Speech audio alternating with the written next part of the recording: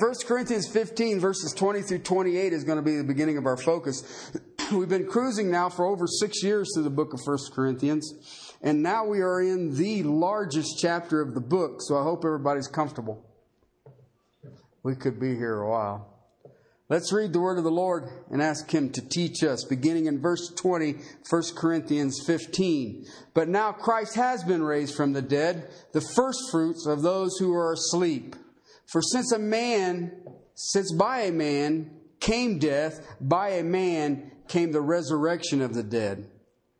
For as in Adam all died, so also in Christ all will be made alive, but each in his own order. Christ, the firstfruits, after that, those who are Christ at His coming. Then comes the end, when He hands over the kingdom to God and Father, when He abolishes all rule and authority and power. For He must reign until He has put all of His enemies under His feet, and the last enemy that will be abolished is death. For He has put all things in subjection under His feet. But when He says all things are put in subjection, it is evident that He is expected to put all things in subjection to Him. When all things are subjected to Him, then the Son Himself also will be subjected to the one who subjected all things to Him, so that God may be all in all. Father, help us to hear. Help us to understand. Father, I ask that You would teach today. Father, a text that is so massive for finite minds, that we look into the infinite. And Father, we struggle to conform it into our image, into our understanding. And Lord, as I even read these, I understand this is You. And I cannot grasp this. Father, give us ears to hear. Give us eyes to see. And Father, give us the faith that rests full weight upon the resurrection. In Christ's name. Amen. Like I said, there's 58 verses in this chapter. We are just now moving into chapter 20, or into verse 20. So you might as well be comfortable. No, I'm not going to try to cover the rest of the chapter. Please. I'm actually just going to hang on a phrase. You know how he is. But I want to set it up as we're moving into it. You have an outline in there. And this section is what I call the resurrection plan. And it falls into three categories: the Redeemer, the redeemed, and the restoration. It is all covered in these 8 verses. And those of you who have known me for a while know that we will be here for a while. Because it will take me a while just to get through the Redeemer. Not so long on the redeemed. But the restoration will take a while too. Okay? And basically what we're doing is we're nailing down the resurrection. This is the first letter of the New Testament that contained any information on the resurrection, chronologically. But I will be honest with you. This chapter is of great frustration to me. And I apologize. But it frustrates me because my puny mind is trying to grasp this thing. Okay? And I'll be honest with you, I do not have a vocabulary to express this concept. And anyone who says that they do or they have, you may want to flee. This is a tough piece of Scripture. I shared with you a week ago, I think it was, that I run into a college kid, and he says, I'm a Christian, but I just struggle with stuff. And I said, what's that? And he says, well, how can I say with faith that I believe in the story of Jonah, and that he was literally swallowed by a fish, and then the fish spit him out on the shore? And, of course, I said, well, Pinocchio believed. But anyway, I said, if you struggle with that one, what do you do with the resurrection? I mean, I can probably lean heavy on the fish thing. Getting up from the dead is just a tad bit tough. And yeah, that's what the Apostle Paul, he already started there in chapter 15, verse 1. I make known to you, brethren, the gospel which I preach to you, you received, you stand, are saved, if you hold fast. what was the gospel? Christ was raised from the dead. And then he just cranks out in them first 11 verses, let me tell you about the resurrection, because there was only a little over 600 eyewitnesses. And some of them were his disciples. They were expecting a resurrection. One was his half-brother who really wasn't sold on his ministry when he was alive, but because of the resurrection of his half-brother, he became the first pastor of the first church that ever existed. And then there was me, Paul says, and I was the one who went out and tried to kill the church. Not only did I not believe in the resurrection, I was here to prove the rest of you guys weren't going to get resurrected too, and I was going to send as many of you forward as I could. And yet the resurrected Christ caught me on the Damascus Road. Okay, so God even takes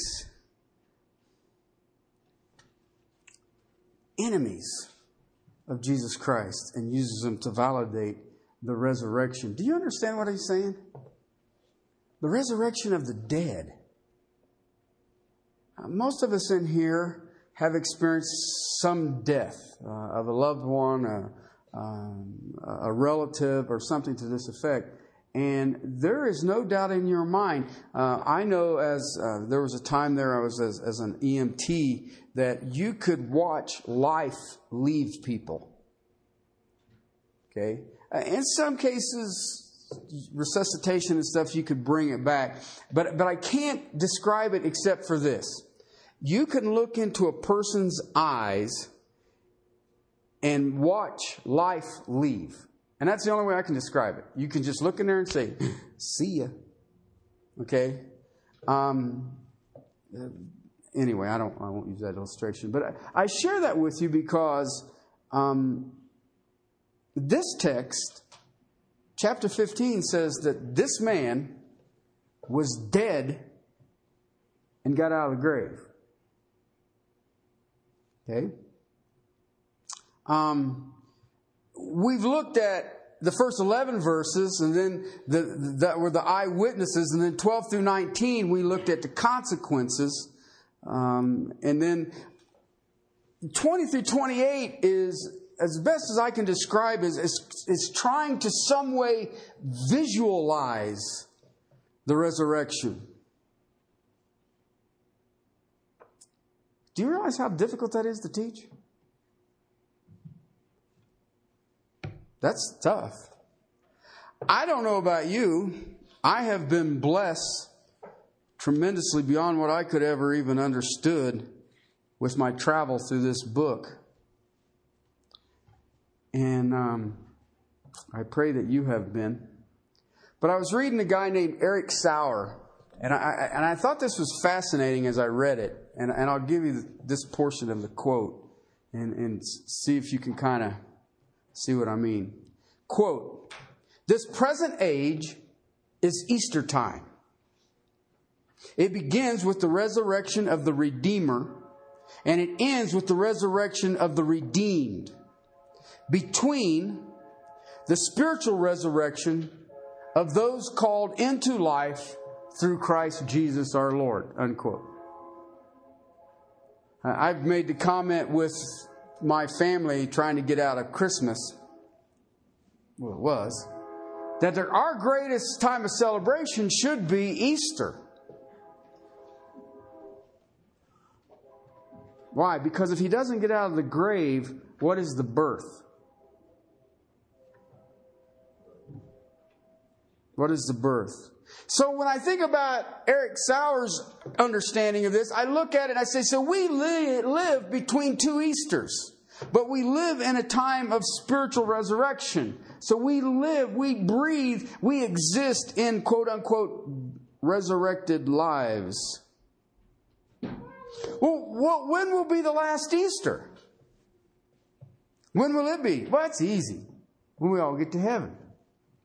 That's not difficult. That's the easiest question I've ever asked. But I want you to think about it with me. And if those of you who have been around me a while know that when I move into another section, I sort of give you this great big overview of what we're looking at and why and how does it fit in this letter to the Corinthians. Have you ever thought, when you think about the resurrection, most times, and I mean, even when I use the word Easter, we think about Easter baskets and coloring hard-boiled eggs. We have in our mindset, some people get up really early on Easter to a sunrise service somewhere. Some of us would even look at it as one of the two high holy days. You have Christmas and Easter, and those are the times that you're supposed to go to church. Let me give you some ideas about Easter that I think might help. Okay, especially when we've been a few weeks now in the resurrection. There are 4 great promises connected with the last Easter. I guess if you wanted to look at it from a theological viewpoint, it would be 4 major elements that exist with this last Easter. Now remember, there was the first one, Christ coming out of the grave. There is the spiritual resurrection that those who are called into Christ are all going to be walking in. And then there will be this last Easter. Okay, this last Easter has some uniqueness to it. Number 1, the judgment seat of Christ is associated, is a basis, is a promise of the last Easter. Jesus, to the warning of the churches in Asia Minor in book of Revelation, says, I come quickly, and I have my reward with me. Okay? 2 Corinthians chapter 5 verse 10 says that we will all appear before the judgment seat of Christ, and we will give an account of what we've done in the body, whether good or bad. So at this second Easter, there is the judgment seat of Christ. Second thing will be the marriage supper of the Lamb, Revelations 19. It's sort of like after the rewards, there will be this great feast, this great festival, this great time of fellowship, this great supper, where the bride, the church, will join with the groom, and it is going to give a whole new meaning to a glorious time. It's kind of amazing if you think about it. The third element of this last Easter is the coming earthly kingdom. We've already looked at this all the way back in 1 Corinthians chapter 6, that we will rule with Christ in His kingdom. In his context there, he's talking about, why are you taking disputes between the saints to pagan courts when you will rule with Christ? So there will be the coming earthly kingdom. So when you think about the future, when you think about what you're accomplishing and what your goals are and what you're doing, when you look forward, do you look forward to a time of great reward? Do you look forward to a time of great fellowship with Christ? Do you look forward to a time of His return and ruling with Him? And then the fourth thing is the key to all of it. The resurrection. The resurrection. I would argue that the resurrection of Jesus Christ is the climax of redemptive history. Now don't get me wrong, when you see Him face to face, woo-hoo! But let me tell you something, He gets not out of the grave. There is no redemptive history. Listen, what I just gave you there, those 4 things, those 4 truths, is the theme of 1 Corinthians 15. All right? Because what had happened to this church, what I see in the church today, is that society had influenced the church. Listen, when you come to salvation, regardless of your age, you're going to bring in all of your philosophies, all of your understandings, all of your acknowledgments with you. And then the pruning process begins. I remember having a discussion on baptism. And it was so funny. Because the person was arguing that baptism does not save you. And I was saying, you're right. It doesn't. Water baptism does not save you.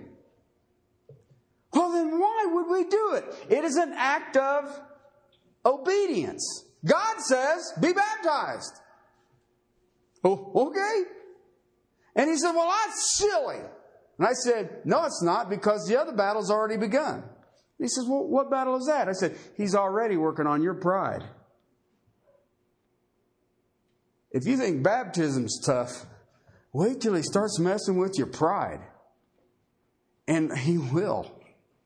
He will. And what had happened here in Corinth was that the Greek philosophy of the day had actually taken some into denying the literal bodily resurrection and trying to move it into a spiritual resurrection, or some modification of the resurrection. And you know what? I believe that some of us in this room today modify the resurrection in our lives just so that we're comfortable with it. You've got to get a hold of this. I'm talking about a dead body that gets up and comes alive again.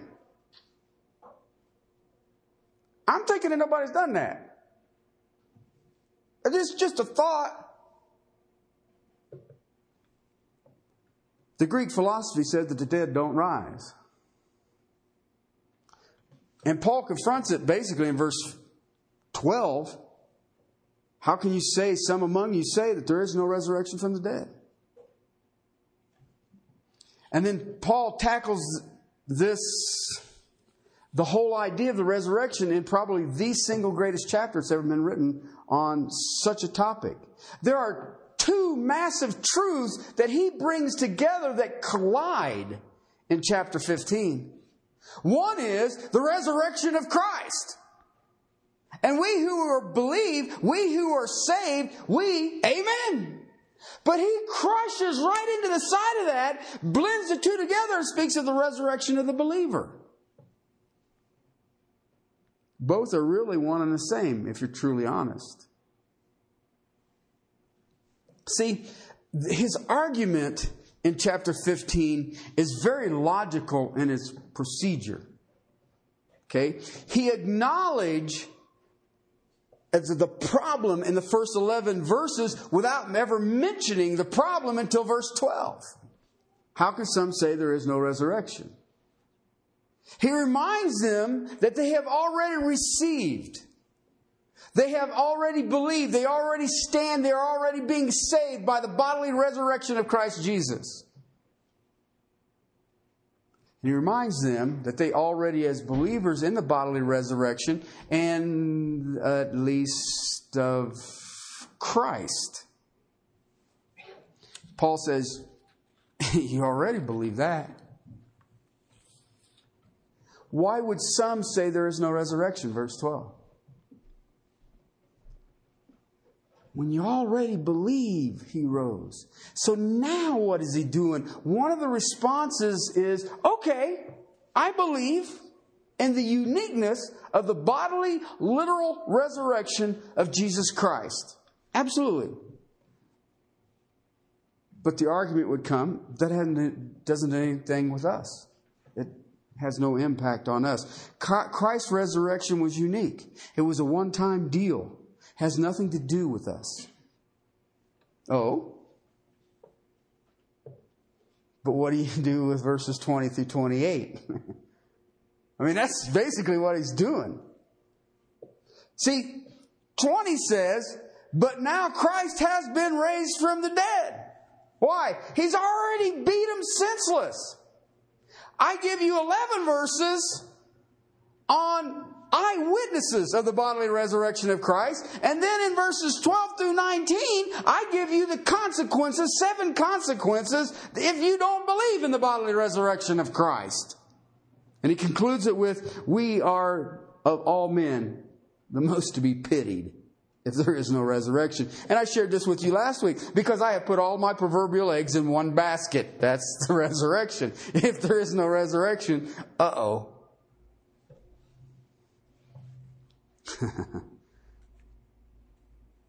But then he makes some strange statements, and that's where I sort of want to go today. Look what he says. But now, in light of the 19 verses that I've just given you, it is so obvious Christ has been raised from the dead. Christ has been raised from the dead. All right? So basically he says, your argument that there is no resurrection of Jesus Christ is silly. Okay? But then he's adding, now what happens? You can't say Christ did it and it has no impact on us. His bodily, physical, literal resurrection, sure, that's believable. Son of God, I'll go with it. But it doesn't mean we'll be raised. And Paul says, listen, he is raised. He is also the first fruits of them who slept. What in the world is he getting at now? Well, I think he's getting at you and me. We've already discussed the consequences. You've got big problems if there is no bodily resurrection. Christ has risen. But now, Christ has risen. But don't stop there. He is the first fruits of the whole harvest of resurrection. Okay? The resurrection doesn't stop with Christ. He was raised to be the first fruit of all of us in resurrected life. Okay? That is what is the basis of this outline. Who is the Redeemer? Who are the redeemed? And what is the restoration? And that's what he's going to deal with. The resurrection. Now listen, I don't want to underplay this. The resurrection of Christ was very, very, very, very unique. Please. Okay? Verse 11 says you believe it. 12 through 19, you better believe it or you'll lose everything. Now, if your translation in there, see what it says here. It says, but now Christ has been raised from the dead. Verse 20, the first fruits of those who are asleep. If your Bible, if you have King James only, it will say in there, it will say, and become the first fruit. That is not in the better manuscripts. Okay? It's literally in the Greek language, Christ has been raised the first fruits of those who are asleep. Okay? And what is he getting at? All right? He's always been the first fruit. All right? He didn't and become because of the resurrection. He was the first fruits. But I want you to think about it because, and I'm not going to turn back to it, but in Leviticus chapter 23, verse 10, okay, they're given the law on what they're going to do when they get into the promised land. Okay, this is what you're going to do. And this is an amazing text because this is the terminology that the Apostle Paul throws out right now here. It was required before the Passover. Okay, everybody know what the Passover is? Okay, that's when God passed over the sons of Israel and killed the firstborn of all the Egyptians to bring them out of Egyptian slavery. All right? Okay, but before the Passover celebration, you would have had a harvest. Okay, most likely for the land of Israel, it would have been barley. Okay, and what the Jews would do in Israel is that they would do what I call a progression of planting. Okay? You would have a group of that you would plant maybe in these 2 weeks, and then you would plant in these 2 weeks, and you'd plant in these 2 weeks, and you would plant in these 2 weeks, and you would almost keep it going as you planted. We here today don't understand it. Even those who are in agricultural backgrounds don't understand it because we have the ability with the equipment we have to just tear it all up and start all over again. You'll hear stuff, we describe it as you have spring wheat, you have winter wheat, and you have summer harvest. Okay? Whereas what they would do to make sure that if it went into a drought or a hailstorm or something to this effect, I would only lose part of my crop and I would still have the reserve back to grow behind it. That is the idea that is behind first fruit. First fruit, the earliest planted, would be the first to harvest. Okay? That's what the book of Leviticus is teaching in this text. But here's what God said. You take your first cutting, your first fruit of barley, and I want you to bring it in a sheaf. I want you to wrap it up, and I want you to do what with it? Present it to the priest. Okay? I'm going to give it to the priest. Why? Because you have planted in progression, and you have planted it in this earliest, and this has already come in. This is the proverbial, I have it in hand. Okay? Now normally, what would you and I do? Let's take away. We got no Safeway, we got no King Super, we got no Sam's Club, we ain't got no Wally World, nothing. Okay? So if I'm going to eat produce, I'm going to grow it. Okay? I'm going to grow it in progression because I've been in Colorado long enough to see the wind, I've seen the drought, I've seen the hail, I've seen all that stuff that happens, so I'm growing it in progression. Alright, when I get that first harvest in, what am I going to do with that? I'm going to hide it. By golly, I'm going to put it down in the cellar, I'm going to put it in jars, I'm going to do what? What? Because what if I lose the second cutting?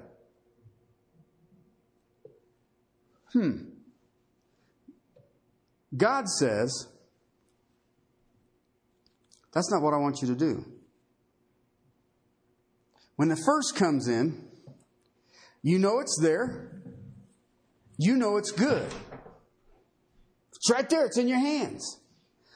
To show your love to God, instead of stashing it away, I want you to give it to me. And I want you to do it as an act of faith. Why? Because by you doing that, you know what I'm going to do? I'm going to give you the rest of the harvest. But it's not a matter of you trusting your farming skills. It's a matter of you trusting God. You've heard me tell you this over and over again. There's only one thing that a Christian has ever been called to grow in. What is it? Faith. And how do you do it? First fruits. There is no greater act of trust now, is there? The stuff that you have in hand. This is mine. I worked for it. You give it to Him right off the top. The very best you have. Just give it to Him. You can't harvest the rest until you have done that as an act of faith during the Passover. That's what the text says. 23 of Leviticus. It says, you don't even go into your field for your possessions until you have given to me in an act of faith what I have produced anyway. That's the whole point of Paul here in this 20th verse.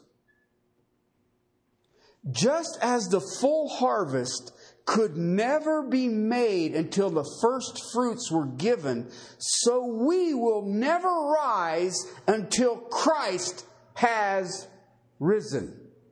And Christ is the guarantee of the harvest. That's what he's saying. That's what he's saying. That's Paul's point.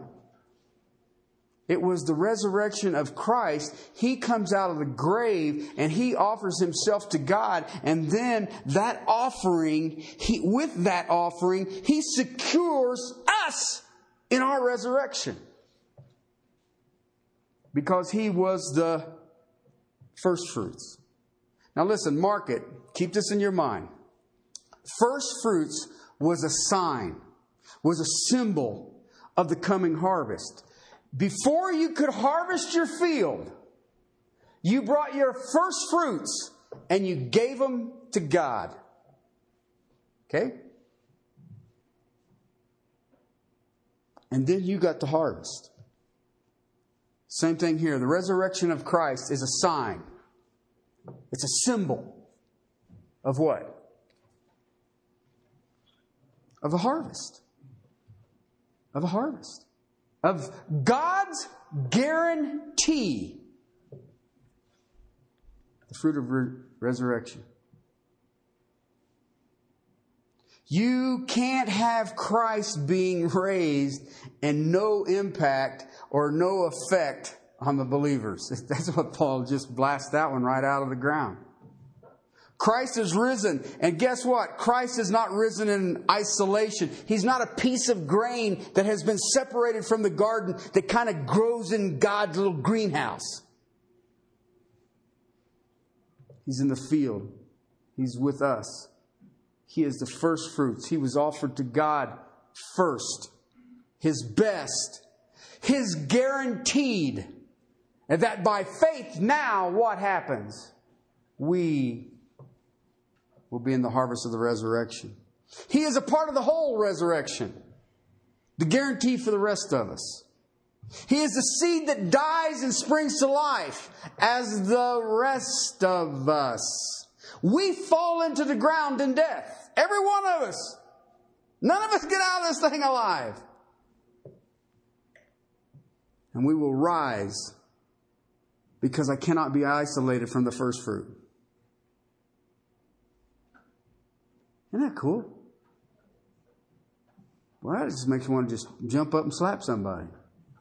Well, maybe not.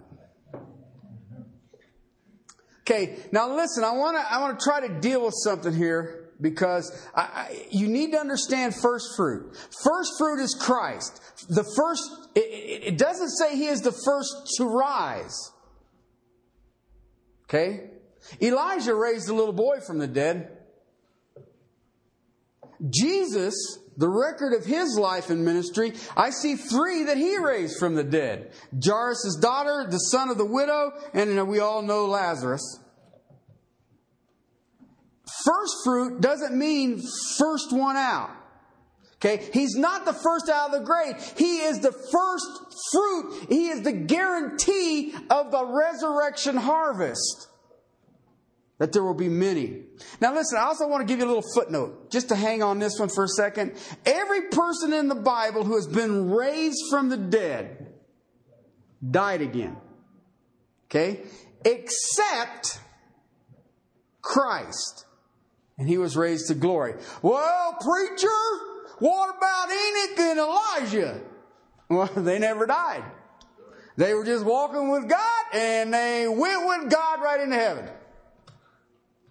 There was no death there.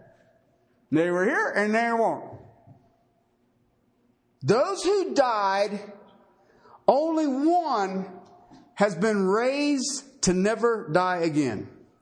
Therefore, He is the first fruits. Well, preacher, I happen to read my Bible. I see how it works. I remember Colossians 1:18. It says He was the firstborn of the dead. And He wasn't. In Revelations 1:5 it says He was the first begotten of the dead. He wasn't. He wasn't. See there? The Bible contradicts itself. No, that's the New King James guys. Love them. King James is authoritative. King James does not translate the word prototokos correctly. Okay, because in both of those texts, the word first is prototokos. Okay, did you know that prototokos has nothing to do with numerical? Okay, it's not 1, 2, 3, 4, 5, 6. Prototokos means primary, or the best one, the greatest one, the preeminent one. So when you read Colossians chapter 1 or Revelation chapter 1, you will find that the most important one out of the grave was Christ. How important was He? The prototokos, which is Jesus Christ, becomes the first fruits of the resurrection of all of those who are in Christ. I'm thinking that's important. Christ is not the first to rise.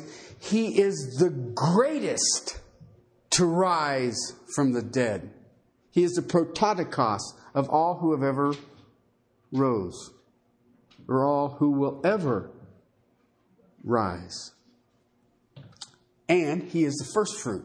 He is the guarantor of the ultimate resurrection harvest. That's cool. Those are the uniqueness of Christ. I don't want you to get that out of sight. There's a time that we start looking at our resurrection and we forget about the uniqueness of Christ's resurrection. And I do not want you to do that. Okay? Please don't do that. Christ rose. Okay? And He is the first fruit, the guarantee of those who slept. Those who have slept. He is the guarantee of it. Please keep that in mind. He is the prototokos. Okay? He is the most important one to come out of the grave. You get it? If it was just a resurrection, then Lazarus would be our Savior. Okay? Jairus' daughter. Nah, I don't think so. Okay? The little boy Elijah raised. He would be the first. But all of them died again. How depressing must that be? Anyway, that's a whole different sermon. But there was one who was the most important. The first fruit. And that is your and my Redeemer. And He is the guarantee of the resurrection harvest. We need to get a hold of that one. Because you are being inundated daily with information that is contrary to this. And it is unrelenting. But I'll help you with it. It hasn't changed. It hasn't changed. And if the first fruit, the guarantee of the resurrection has already been accepted and risen and offered to God, what problem you got? What stress do you have? There is none. Why? I am sealed in the fact that the guarantee of the resurrection, the first offering, has been offered. Now God says, by faith know that the harvest is yours. I like that idea. Let's pray. Father, thank you for the prototokos, for our Savior, for our Lord, for His sacrifice on our behalf. And Father, thank you that through the resurrection, you have proven so many things. And Father, even as it was a symbol before Israel, Father, let it be a symbol before us. The first fruit. The first fruit. Father, we who are called by your name are now guaranteed a resurrection harvest. Oh, Lord, please let your people understand that. Please let them live by faith in that. Let it be an overwhelming force in their lives that they may live resurrected lives. Father, and I think that we are between two Easters, and yet the Easter we exist in at this time is the spiritual resurrection. We have been raised to walk in the newness of life. Help us, Father, to walk in the newness of life, not by sight, by your power, by your grace, and by your mercy. Help us, Lord. Please help us. To your glory and praise in Christ's precious name. Amen.